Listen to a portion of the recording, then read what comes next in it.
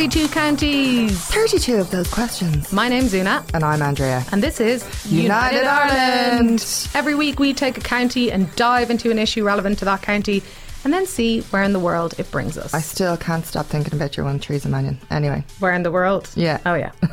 This week's county is... Claire. This week's question... Should we forgive Doonbeg Trumpism? Ooh, I feel like this is going to be juicy. First of all, the week that was. How was your week, Andrea?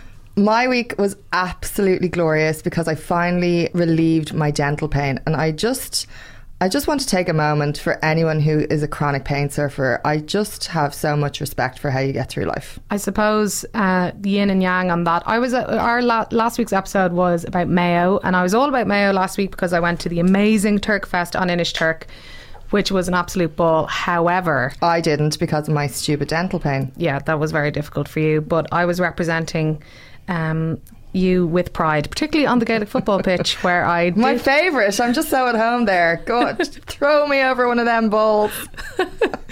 I did an absolute number on my foot, and I'm now sporting a very attractive giant robo boot leg typecast. And what have we learnt from that?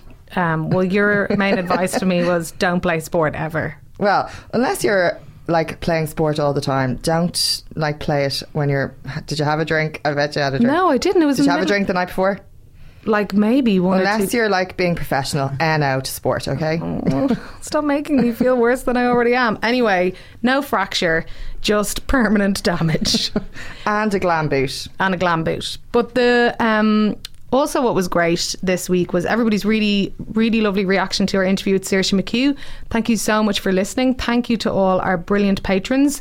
And you too can support this podcast on patreon.com/United Ireland. Get on board. It's a brill podcast this week and we want to keep making them golden. And we're about to start doing our rewards. So if I were you, I'd get in before it's too late. It's never too late, but like get in soon. What do you make of all the happenings and news this week, Andrea? What have you been focusing on?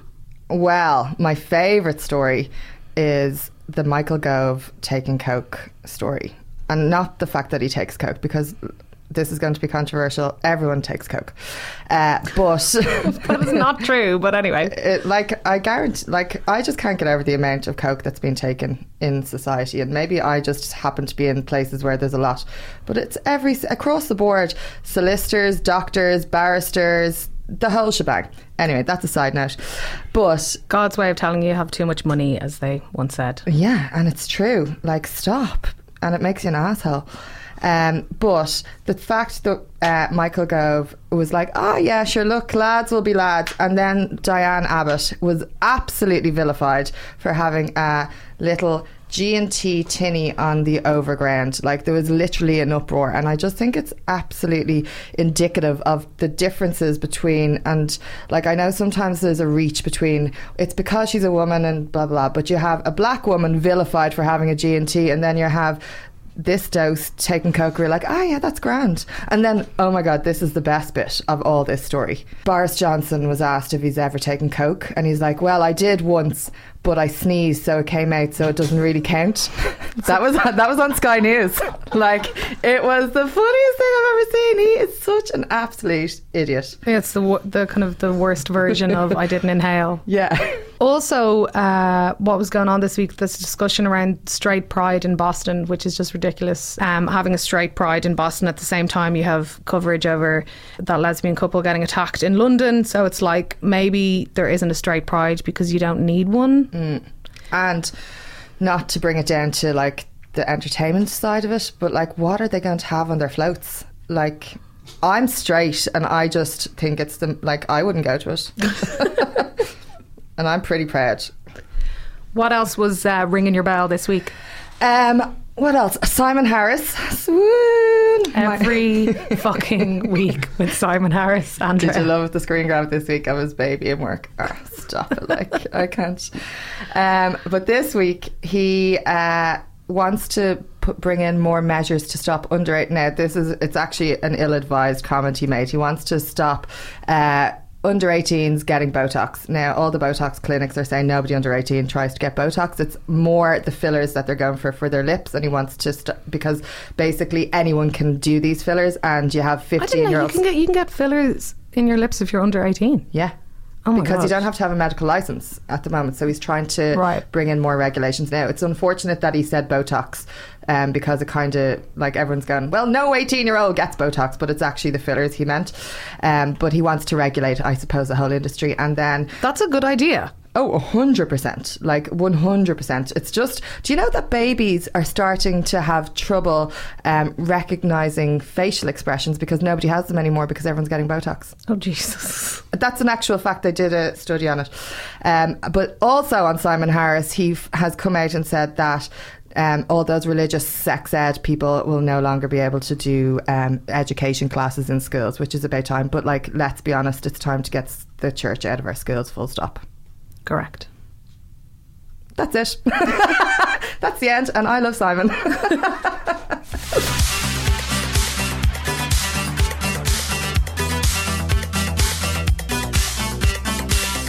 This week's county is Clare. I learned so much about Clare this week, and it's actually embarrassing that I didn't know so much. Hit me with your Clare facts. Well, first of all, this is a huge one. I'm laughing at myself. Did you know the Cliffs of Moher are in Clare? Yes. I actually didn't. I didn't know what county they were in. Anyway, they're in Clare. Delighted. Congratulations, Clare. It's got a gorgeous population of 118,817 as per last census. County colours are, of course, blue and yellow, or saffron yellow to be And it's specific. known as Banner County. Yes. Yeah. Is that another bit? Yeah, I'm literally like, whoa, my mind is blown. Good political steed, I suppose, with Dev and Patrick Hillary. And the inventor of the submarine was from Clare. Guess what it was called, the first submarine? I have no idea. The Fenian Ram. Nice. Into it. Fab. Duty-free shopping was invented in Clare in 1947. This is something I did not know. However, I do feel that duty-free shopping has gone down. That's the fault of the EU. Well, I think it's more so the fault of cheap alcohol sales in supermarkets, because if you go to duty-free, let's say you're taking a transatlantic flight, I know this is kind of off topic, but it's a topic close to my heart, and you want to get like a nice bottle of Tanqueray or something, and it's like special offer, you know, €32, and you're like, that's $25 in Tesco. So I just feel that, you know, the supermarkets have kind of hit duty-free. But Yeah. well done for it being invented It was in Clare. cool when it was cool. Yeah. Like, it was so exciting when you were getting your duty free, especially when smoking was cool. Which it is no longer. No, absolutely not. This is actually a really good one. The largest collection of gold objects ever discovered was in Europe, was in Clare, and it was in the 19th century from the latter part of the Bronze Age. Now, the interesting part of this is that's phenomenal.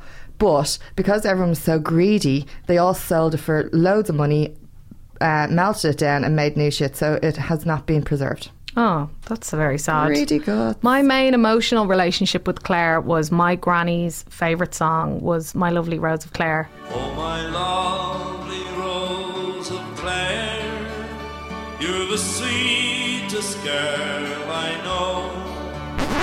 And she used to make me sing it, and I sang it at my auntie's wedding when I was a kid. Will I do it now? No. No. I have no emotional connection to Clare. I only found out the Cliffs of Moher were there. I don't think I've ever been to Clare. Well, maybe we need to make a trip. So that's our county this week, Clare. And our county rep this week, who is it, Andrea? Oh my God. Margaret O'Connor. She's such a fab bitch. She is a milliner, and she has made hats for Lady Gaga and this other fabulous woman, Andrea Horan. She made me like this huge leopard print turban. Imagine I know my that one, joy. yeah. She's absolutely phenomenal. She makes amazing hats, and she just won an award in Clare in the Enterprise Board. But the thing I love about Margaret is that she's repping Clare. She has her shop in Ennis, and she kind of keeps the economy going. Because don't you know the way usually high fashion moves out to London, Dublin, but she's repping in Clare. So big up Margaret. What is it about milliners in the west of Ireland? Philip Tracy as well. She from worked Galway. with him. Oh, there you go. So hats off to Clare. Zing.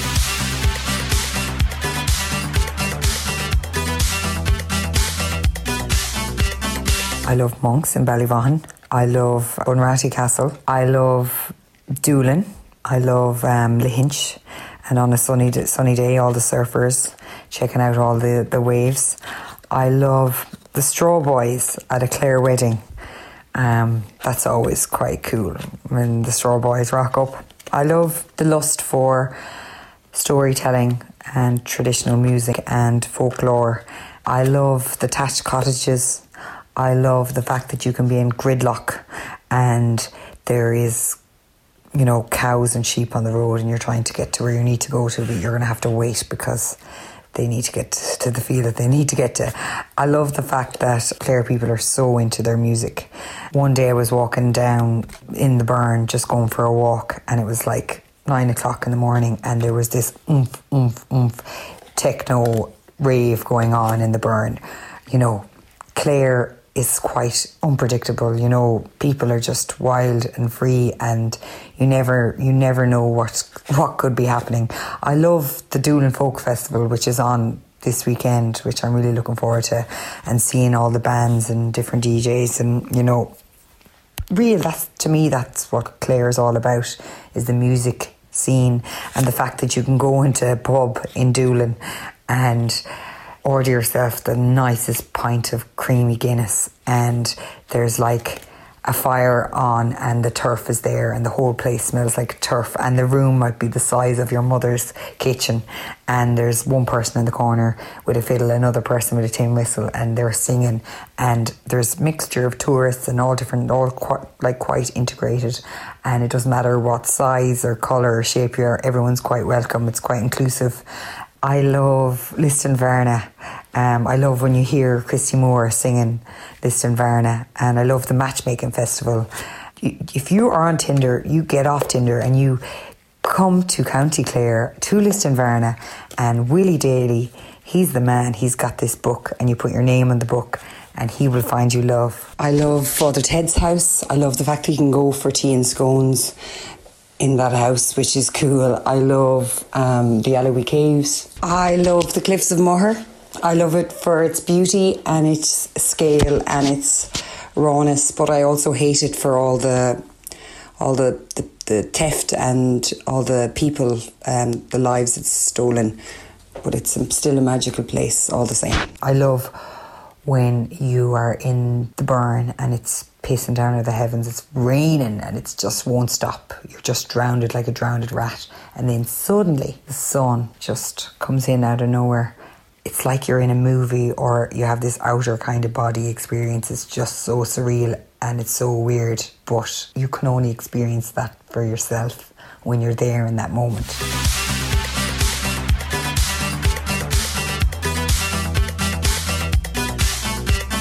So this week's county is Clare, as you now know.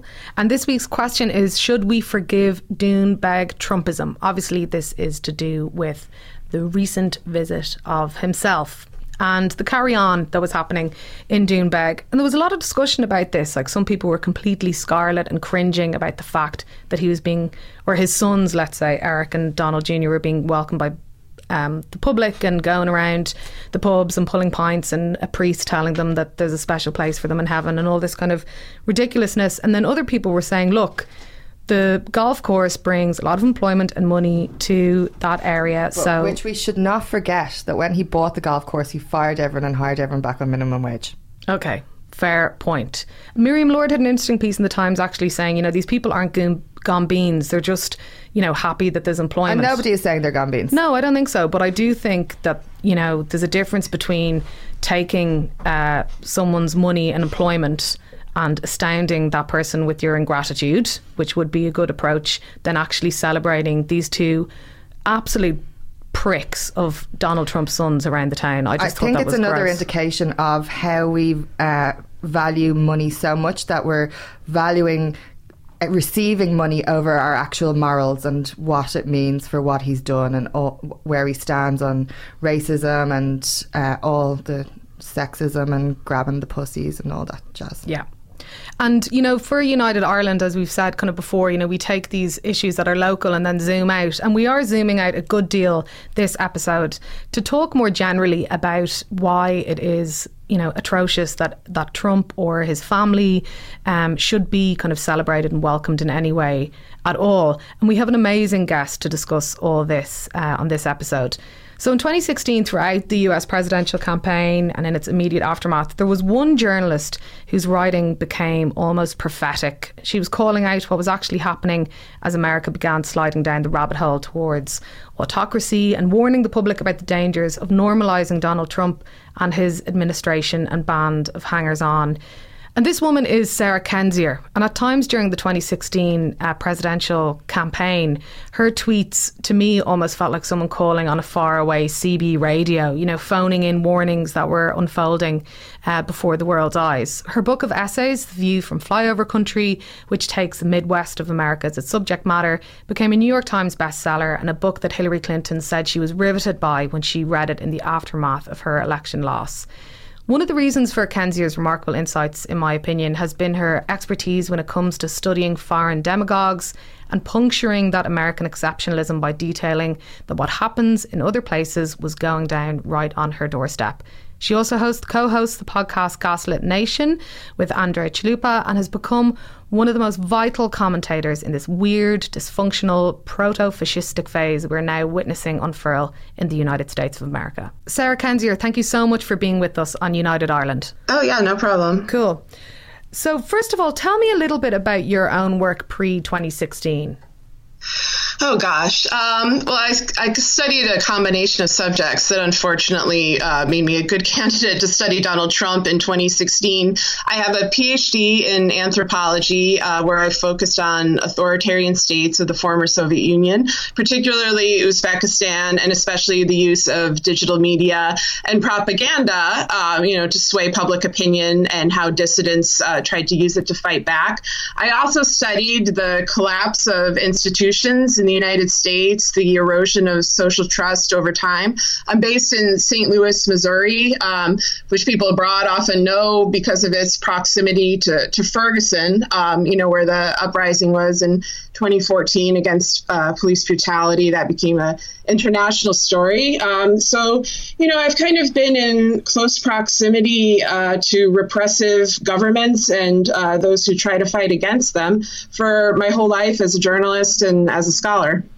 When you talk about the collapse of institutions in the US, what do you mean by that? Oh, well, for the last, 15 to 20 years, the United States and the West in general has gone through a very hard time. We had 9/11, then we had the illegal war afterwards in Iraq that destabilized the Middle East. We had the 2008 economic collapse from which we've never recovered, certainly not where I live in St. Louis, we've never recovered. And all of that created weaknesses in terms of the institutions that affect people's daily life, our ability to afford food, shelter, education, healthcare, jobs, opportunities, all of that kind of went out the window, along with trust in government, because we did have a war based on a lie. We had a financial collapse in which the perpetrators on Wall Street remained unpunished. And then I think, ultimately what that does is erode trust among individuals. And, you have to remember at the same time that this was happening, digital media and social media were emerging, and that was reconstructing how people relate to each other, how they access information, what they define as true. And so in the midst of this, in 2016, Donald Trump, a prototypical demagogue, a corrupt criminal, alleged billionaire, steps into the picture with an extremely savvy understanding of how to manipulate the media, how to manipulate people. I was very alarmed by his candidacy, in part because of his bigotry, his cruelty, but also because I thought he could win. I thought he was, the wrong person at the right time. That we had the kind of conditions in the United States in which dictatorships traditionally have emerged throughout history. And I never felt like we were exceptional. I never felt like we were immune. And I think he's made his move and unfortunately has accelerated this process of institutional decline that has been in play for decades.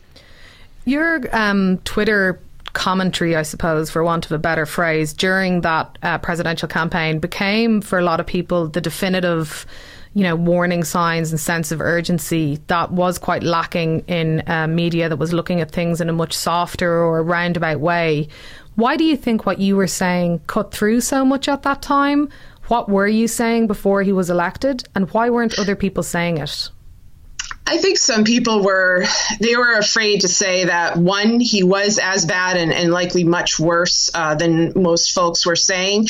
And two, they were afraid of saying he was going to win for various reasons. It was put out there by a lot of pundits, a lot of pollsters, that it was impossible for Trump to win the primary, that it was impossible for him to win the general. They would base this on some things like, they'd say demography was destiny and ignore things like voter suppression, and the prospect of foreign interference. I think they also didn't want to think, some of them, that we were this kind of country, that Americans would elect an openly racist, xenophobic man with a long history of bankruptcies with ties to the mafia. That was something nobody wanted to talk about. The worst American was about to become the president. And I think some folks thought, America is better than that. I personally didn't think that. I love my country, but I don't have any illusions about its history. We are a country founded on slavery, on genocide, and we're a country that's long had corruption and state-sanctioned autocratic practices. So I certainly thought that Trump winning and Trump not being checked was a possibility. Once he won, people were like, Congress will check him. We have checks and balances. We have the courts. We have a dispersion of powers that prevents, a tyrannical executive. That's what the Constitution is about. But the Constitution's only as good as people who will uphold it. And I had studied Trump's long career, which is a career that involves blackmail, threats, bribery, and these are also tactics, unfortunately, that he used on the media and that he used on other politicians. And I think we've seen the effect of that as well. So I think folks, they underestimated him. They also had this kind of illusion in their mind. They always say, Trump's going to pivot and he's going to become presidential. And I'm like, what are you talking about? This guy is like 70 years old. He's been acting this way his entire life. He gets away with every crime he commits. He's never faced real hard consequences for his actions. He's being abetted by the Republican Party, seemingly by parts of the FBI. The Democrats are cowering. Everyone's acting like a coward. The media's acting like a coward. He'll get away with it again unless you confront him head on.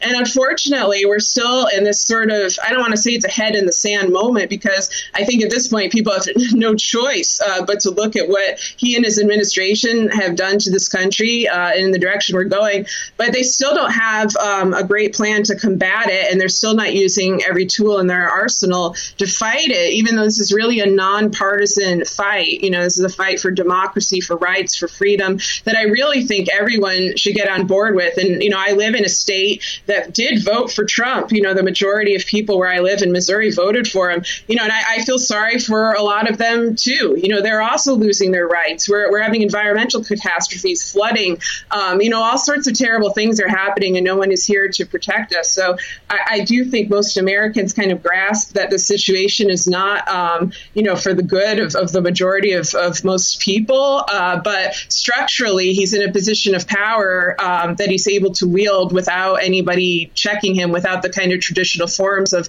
leverage that would hold this kind of kleptocratic administration back in previous eras. Why were you so attuned to the correlation or the relationship and potential similar path between Trump and Putin before other people were? Because that's how it felt to me when you were kind of making that link between Trump and Putin, that obviously now we know is much more embedded maybe than people imagined. Yeah, that was one of those stories that people didn't really want to touch. I came out of studying the former Soviet Union, mostly focusing on Central Asia and countries like Uzbekistan and Azerbaijan, not quite as much as Russia. But of course, when you study the former Soviet Union, you are also, required, to be somewhat fluent in Russian political affairs. I can read Russian. I had to learn it for grad school. I began kind of hunting through Russian state media. And one of the things I found right away away is that from about, 2014 onward, they were writing these pieces about Donald Trump, just praising him as this great future leader, as this guy who was going to save Russia. And this is when he was hosting a game show. This is when he was the host of The Apprentice, and people really weren't taking him seriously here as a viable presidential candidate, but they certainly were in Russia. So that kind of alarmed me. And then, all I did is look into publicly available archived works about Trump's business dealings, and I discovered that Trump had ties going back to Russia since the late 80s. And this is now something that's, a bit more widely known. And I'm not saying there's something inherently wrong, with an American having business ties to Russia. Plenty of people do, but not in the way that Trump did, in which you're combining links to oligarchs, links to well-known criminal elements, to the Russian mafia, along with a lot of very anti-American rhetoric. When Trump got flown to Moscow in 1987, he came back and the first thing he did was take out an ad in the newspaper decrying American foreign policy, basically saying being in NATO is a ripoff. We need to move away from these Western alliances. And he's been incredibly consistent in his deference to Russia and in his kind of anti-EU, anti-NATO stances for decades. And, as we know, Trump is a kind of erratic character. He's not really somebody who's known for his consistency in terms of anything. But when it comes down to his loyalty to Russia, that's pretty unbreakable. And with Putin, it's been almost a year since the Helsinki summit where he basically prostrated himself to Putin in plain sight. And I think that did wake up some people. They're kind of like, oh, my God, this is real. This is new. This is bad. I mean, we have a long history of corruption in the United States, but I don't think we've ever had a president, about which we've had to ask, to which country does this president's greatest loyalty lie? I mean, I never thought I'd have to ask that about my own president, or that the answer would be kind of obvious, and that his loyalty really is, I won't even say exactly to Russia as a country, but his loyalty is to this circle of oligarchs and plutocrats and mobsters that is mostly connected to the Kremlin, but also includes actors from Saudi Arabia, Israel, other countries. Trump loves dictators. He likes Kim Jong-un. This is somebody who has portrayed our traditional enemies, the enemies of the United States, as his personal friends, and who looks at our longtime friends, whether it's the EU, the UK, Canada, Mexico, as our enemies. And so that's been very alarming for American people, and it's been disastrous in terms of things like trade and diplomacy. I mean, it's a disastrous administration, and I wish people would just say that straight out and, spare us all this kind of, talking along the outside of it, because it really is, it's destructive and it's moving fast. There is a broader existential thing, I suppose, as well, in terms of what is true and truth itself. And I guess we've seen this manifest in various different ways, like fake news or just outright lies from Sarah Huckabee Sanders and from Trump himself and from people in his administration, and just like bullshit like laws and executive measures and all that kind of stuff. But that truth piece is really difficult to battle, I think, because if somebody decides that the facts are no longer relevant, then how can you really get back to any kind of normal?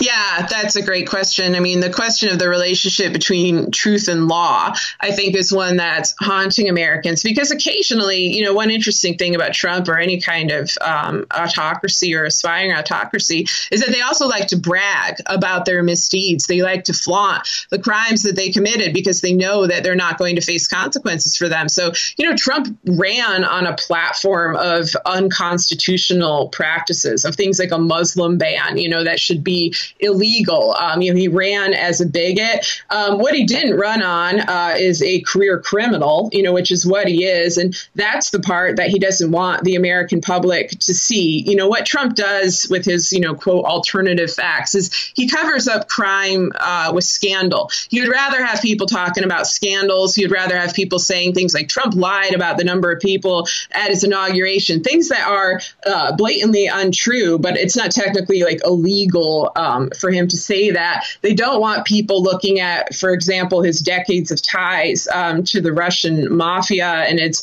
various leaders. They don't want people going into his business dealings, his financial records. That's the kind of stuff that I think would come out in hearings, oversight hearings or impeachment hearings. It also wrestles away the narrative from him. Trump is somebody who spent his life first manipulating tabloid media and regular media in New York City, went on to reality TV, in which he literally had a scripted life and could present himself in whatever way he wanted, and then went on to manipulate the media during the campaign and in the aftermath, especially exploiting, the lack of viability of the media economically. It's been very badly hurt since the recession. He knows how to exploit people who value access journalism and just want proximity to power. I think if you want to be a good journalist in this time, you should take the opposite view. You should be standing up for the powerless. But what he is afraid of is all of his crimes and dirty laundry getting aired in public. And we know this because he goes out of his way to suppress this information. And if truth didn't matter, if truth really had no value, they wouldn't go out of their way to suppress it. And they're still doing that. They're targeting the journalists that know about it. They're threatening people. They're trying to sue various outlets that may cover these topics out of litigate them out of existence. And so that's a problem.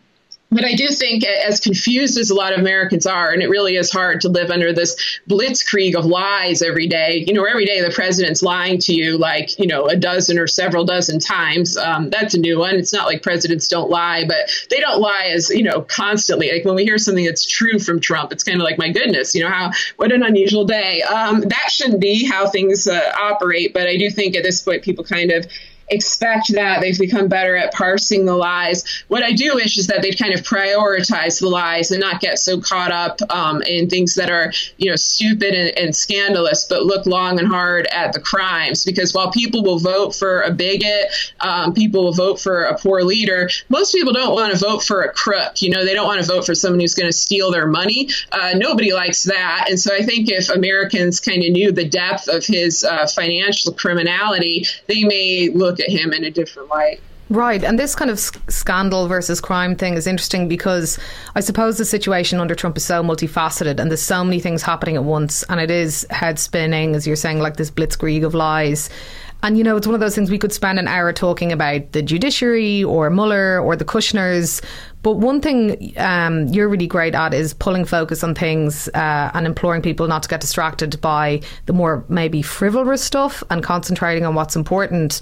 So what are some of the things going on with him that you think aren't being covered so much that you believe to be very serious?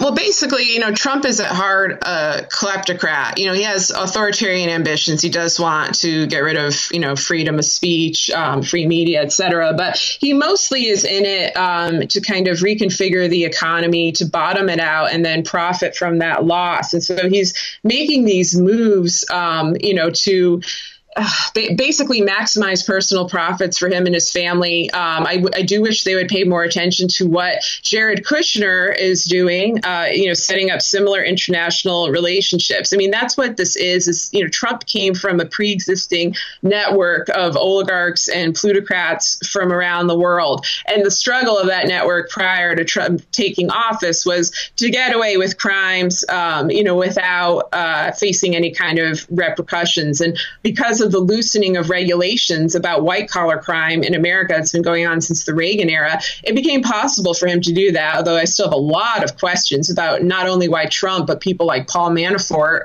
who is now in prison for old crimes, why they weren't arrested at the time. I'm kind of wondering why Roger Stone's not in prison, given that he was indicted. There's a lot of strange things going on, people behaving with a kind of criminal impunity. So I wish they would look at that. I wish people would understand that we are on a unique timeline now. When I talk about dictatorship, authoritarianism, people often think that it's irreversible, that once a dictator gets in, it's just impossible to get them out. That's not the case. It's difficult to get them out because what he's doing is rewriting laws and packing courts so that he's always exonerated and so that his own perverse, financial or other interests are protected. But, historically throughout time, of course, dictatorships have risen and they've fallen. one thing that does worry me a great deal is the problem of climate change, which is a global problem. It is linked to autocracy. When you look at the countries that are trying to just hold on to their natural resources as routes to wealth, oil heavy countries like Russia or Saudi Arabia, those are the same countries that have repressive regimes and that are aligning with the United States in this new axis of autocrats. And their actions and the actions of any country that is ignoring the problem of climate change or worsening it, it's not just an attack on their own citizenry. It harms the entire world. And we are now on a somewhat limited timeline in terms of how we're going to fix this problem and tackle it. It's important that, folks get aggressive about redevising our economy in a way that it's not literally creating a scorched earth and an uninhabitable planet. So that problem, honestly, shakes me more than the problem of autocracy, because, the latter is a human problem. I do think if people work together, if they show some conviction, courage, we can get through this. What we're doing to the environment at the same time, and the fact that autocrats will exacerbate the problem of the climate crisis, and they'll exploit the climate crisis, for financial gain, that really worries me, because they don't seem to have the same view of human life as we do. I mean, I guess that's another thing I wish people would look at with Trump is he's a sociopath. He's somebody who's like a nuclear war fetishist. He's been fantasizing about nuclear war for 30 straight years. He wants to bomb Europe. He says if we have nukes, why don't we use them? When he talks about, veterans, he doesn't care if people die for our country. When he talks about mass casualty crisis, he just says it doesn't matter because nothing matters. He has this kind of, nihilistic view of life that I don't think any previous American president has had. And it's just dangerous in an individual. But of course, it's extremely dangerous in an individual that does have control of nuclear weapons, that has control of major policy decisions, whether about climate change or war. I'm worried about us potentially going to war with Iran. I mean, there's a lot going on, but, those are sort of, I guess, the two main things to look at are, his financial crimes, because I do think that legally that is what can get rid of him. If you get rid of him and others in the administration that have committed similar crimes, we may be able to, help rebuild a society that's just, that's not destroying the planet, that preserves rights, that, preserves resources. We are in a dire time. We have a lot on our plate. So sorry I'm going on so long here, but it's just all these issues are intertwined to me. So, it's important that I hope people can, look at the connections between them, and that various experts can, and just ordinary people can get together and, try to figure out solutions.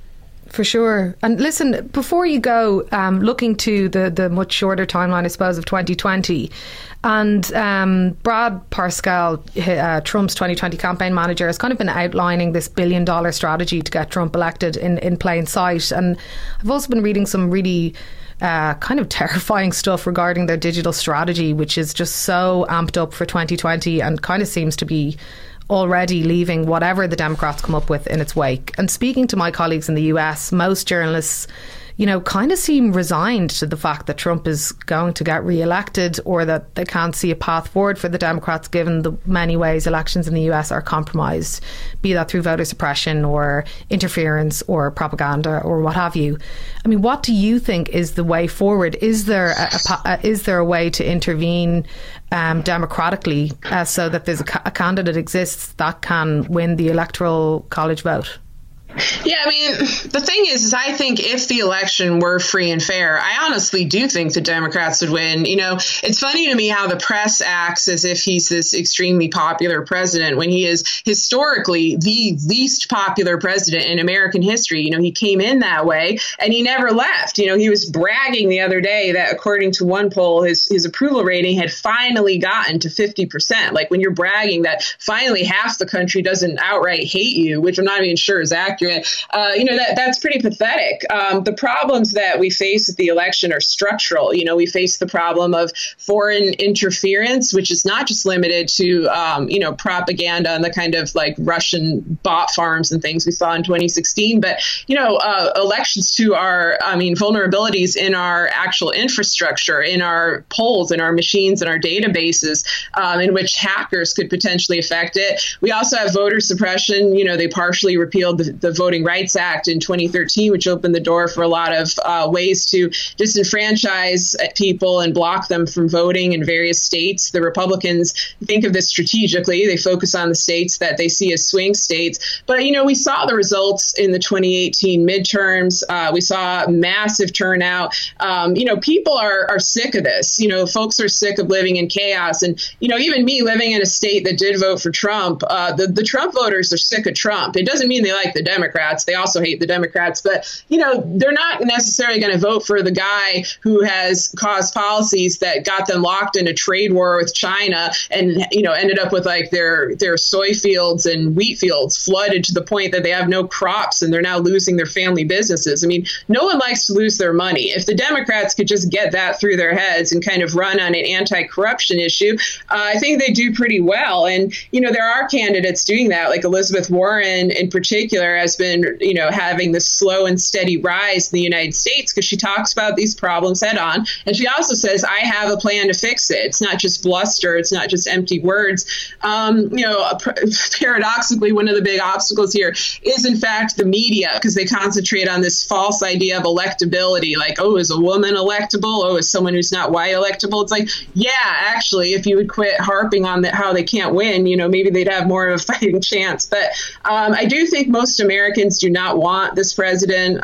They're frustrated with how things are. They're frustrated with, at the least, the chaos of the situation. So it's a matter of protecting the election from a structural level and then preparing for the fact that even if a Democrat wins, Trump is going to say it's rigged. He's not going to want to leave. You're going to have to drag him out in handcuffs. It's probably going to get very bloody. And I mean that literally. It's going to get ugly. There's going to be violence. I'm not looking forward to any of that. I really hope I'm wrong and that it doesn't happen. But it's something that just realistically America should be prepared for.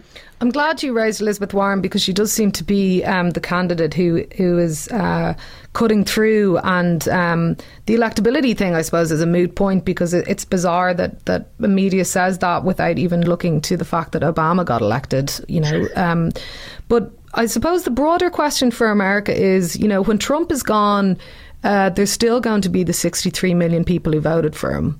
And what do you do with that education issue, that economic issue, the racism issue? I suppose like in Europe, a lot of the time, the American exceptionalism doesn't really exist for us, obviously, because we're looking from afar. And while oftentimes I see in the American media that Trump is some like crazy blip, a lot of the time Europeans kind of view it as, no, this era has exposed what was there. Oh, yeah, it was there the whole time. All these folks, all these bigots and xenophobes, all these failed economic policies, all these things that we talk about more openly now, they were there under, the Obama administration, not necessarily because of it, but, they existed parallel with it, and I wrote a book, The View from Flyover Country. The essays of that were between 2012 and 2014. And at the time, folks thought they were alarmist or hyperbolic. Now everyone kind of accepts them as common sense, unfortunately. I wish things had changed enough so that weren't the case, but it is. Trump is a symptom of a disease. Like, if he is actually gone, we're going to be stuck with an obstructionist, one-party, state-leaning GOP. That's in fact what they want. They've also now become implicated in a lot of Trump's criminal activity, which is going to lead to, potentially a lot of legal issues down the line. We've always been a country that's, been racist, that's had, xenophobic policies, that's had repressive policies. That's not new. It varies state by state. But honestly, I think one of the things, one of the great advantages for Trump was the refusal of a lot of powerful people to acknowledge these problems. They would just say, oh, things are going to be okay, or look at the economy, it's improving, it's better. They'd say things like we're at 5% unemployment and ignore the fact that most people are underemployed, that they're like working 2 jobs to survive. So yeah, technically they're employed, but like one job is at McDonald's McDonald's and the others at Burger King. They're not exactly living it up. They don't have health insurance. They have massive debt.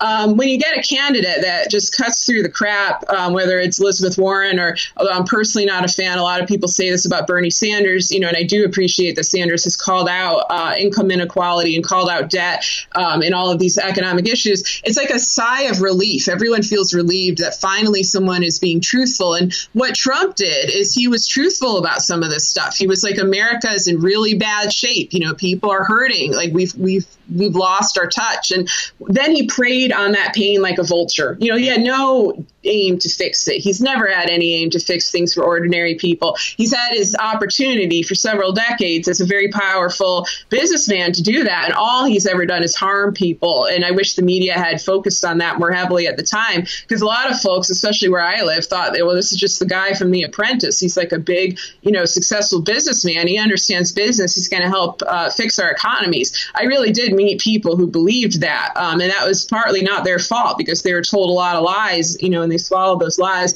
I think people can see through it now, because, you look at your own life and you're like, well, I can't pay my bills, and this lunatic is tweeting all day and, threatening to bomb people. And that's not really what I want for, what I want in a president. So we'll see what happens. But I think if the point is to be as honest as possible about all this, even if it's scary, even if it's depressing, because once you're honest about a problem, then you can start to solve it. And I think a lot of the issue we had, especially during the Obama administration, was a refusal to be brutally honest about how vulnerable we were as a country, and that, we were no more immune to these crises than any other country in the world. And I think, unfortunately, people have learned that one the hard way. Very well said. Were you following his visits to the UK and Ireland last week? I mean, obviously, kind of monopolised a good bit of our press here with regards to the welcome that he received in Doonbeg, which is a small place in County Clare. But at the same time, I guess this is the conundrum for leaders or countries greeting Trump, is like, entire countries or prime ministers just end up looking like Mitt Romney in that restaurant photo. Oh, yeah. Yeah, he humiliates everyone he comes in touch with, including the Queen of England, including any state official who's going to try to, grant him some dignity. I'm not saying that people shouldn't meet with him. They have no choice but to. I mean, he is the president and they have to. They shouldn't be, behaving in a sycophantic way. I was reading about his little visit to the golf course in Ireland. And of course, it's completely typical of Trump. From what I read, he refused to go to Dublin. He'd only stay on his golf course because that's his money-making machine in Ireland, and that's how he sees the world. And one thing that people get wrong about Trump is they think he's this big, bold, brash, risk-taking guy. It's like, no, this is a guy who will literally just go to his own properties, to his own little safety area, to his own little money-making schemes, and will never risk being caught off guard by anything, which is why he tends to kind of avoid traditional diplomatic visits. He's traveling less.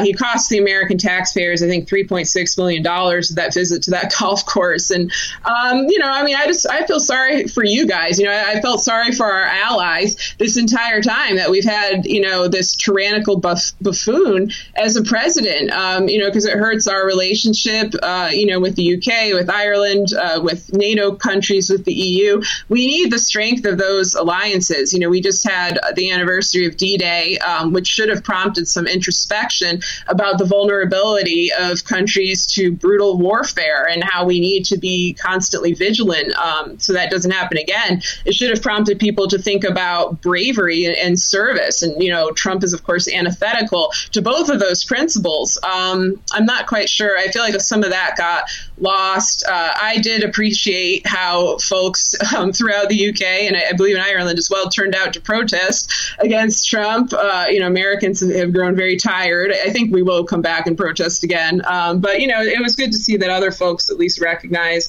the crisis, because, as I said, it's a shared crisis. It's a global crisis of autocracy, of financial corruption, and ultimately it's a climate crisis, too. So it's good if we all stick together on that. Absolutely. Listen, Sarah Kendzior, thank you so much for taking the time out. It's been absolutely fascinating, and keep up the great work. And everybody should listen to the brilliant Gaslit Nation podcast as well. Hopefully we'll talk to you soon in much brighter circumstances. I hope so. Thank you.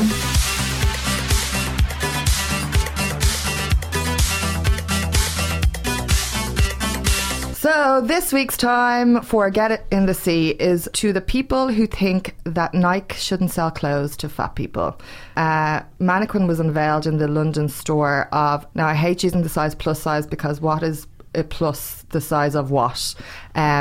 So they unveiled a plus size mannequin in the shop, and there's been absolutely uproar. There was a big article saying that it promotes obesity and that it's literally diabetic inducing and all these crazy stuff. And it just kind of goes to the fact that, yeah, on the one side you have people going, why don't fat people exercise? They're so unhealthy, la la la la la. And then when a exercise brand starts to sell clothes and promote clothes to that group of people that everyone's giving out about, there's an uproar about that. So it's just a bit ridiculous. So they can all get in the sea. Fave bits. What are our fave bits this week? My fave bit this week, oh my God, I can't even cope. I can't even talk about it. It's Rihanna's Leopard Mania shoot for Interview Mag. Did you see it? Who didn't? It was everywhere. Do you like leopard print? There's that laugh again. Yeah, I've got a little taste for it. I've made it the uniform of my employment place. The business. Thank you. Tropical Popical on South William Street in Dublin. Can't wait till I get words back again. Yeah, no, I just can't get over it. She's such a ride. She's a ride, but also because I'm not about visual all the time, most of the time. But I just think Rihanna is such a brilliant person for doing her own thing and still slaying, but also not giving a fuck about absolutely anyone. And in the interview she's talking about how shy she is, and I identify with that a lot, but she projects this other image so people don't think she's shy, and then she just gets on with doing things, and she has 10 businesses and she just does things the way she wants to do it, and they are very successful. And I think there's a lot of lesson to be learned in that. And she doesn't do many interviews at all, really. No, but she's not sweating for fame, do you know, that way. Like she wants to make music and have people like listen to it. But even in the interview, she's like, I didn't want to be famous. What I wanted to do was make music that people enjoyed. And then she has her lingerie range because that she wanted to do to spread the sizing. Then for the makeup she wanted to get a full range of colours. So like everything she does has integrity, and I feel like she's not just doing it to make money, even though she does make money, and that's a business model I really respect. Yeah, and I suppose in the, you know, people kind of moving beyond their pop careers or whatever, she's quietly become, you know, much more successful business wise than a lot of people who constantly bang on about their ventures. Like Fenty Beauty's obviously huge.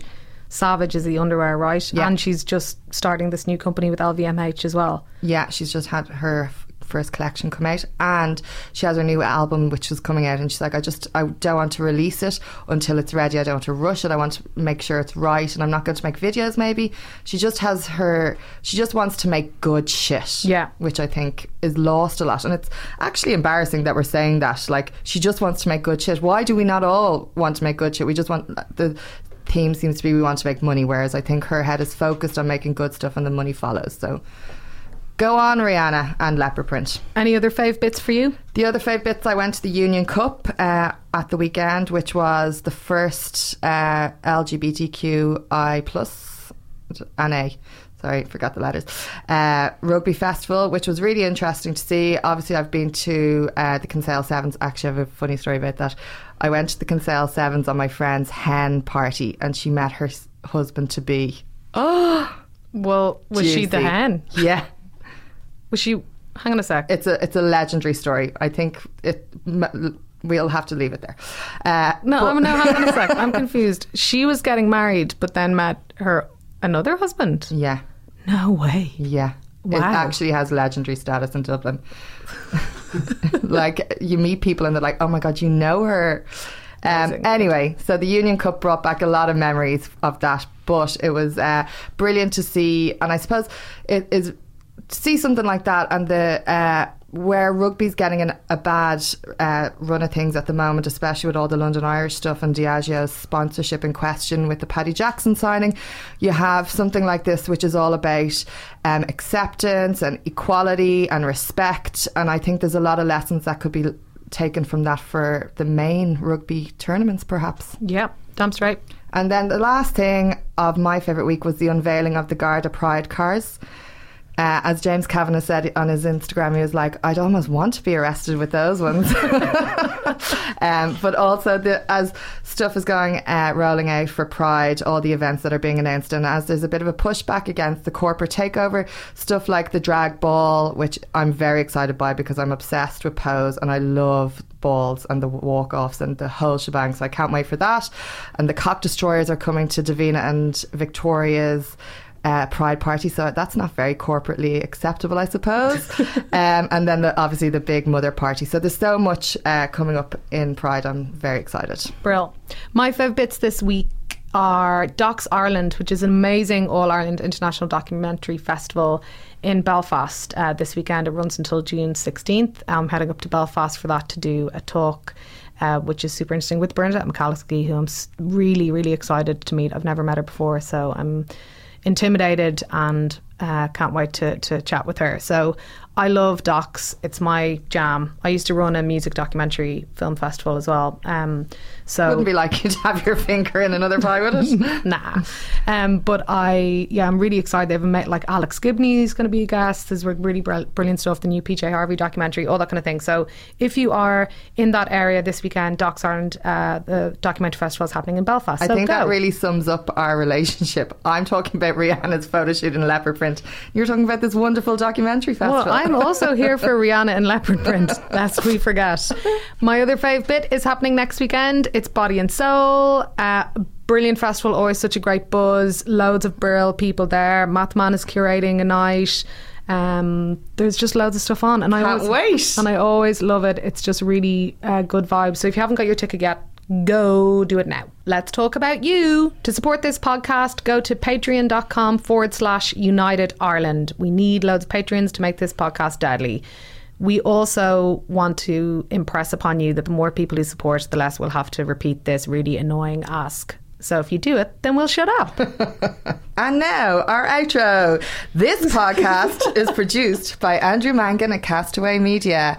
Welcome back to Susie Bennett. You're meant to say that because everyone loves the way you say it. Go on. Susie Bennett. Thanks to Crystal Clear for our music, Sarah Fox for our design, and you for listening. You can find links to all of our socials on our website, United Ireland Podcast website. It's just to keep things interesting, you know. People just expect you to say it all in one go.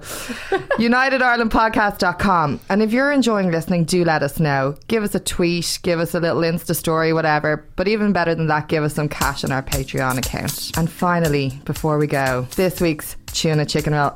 I've just discovered it this week, so I've had it on repeat, and I was in the gym today and I had it on for the whole hour with my personal trainer. He loves it as well, so I'm confident everyone's going to be obsessed with it. It's called Hallelujah Anyway, and it's Candy Staton and Larsay. We'll go with Larsay. So enjoy. We've been Una Mullally and Andrea Horan. This has been United Ireland, and that was Claire. You have some problems, you need God to solve them. You get down on your knees and pray. When is he coming through? When will he answer you? Well, it may not be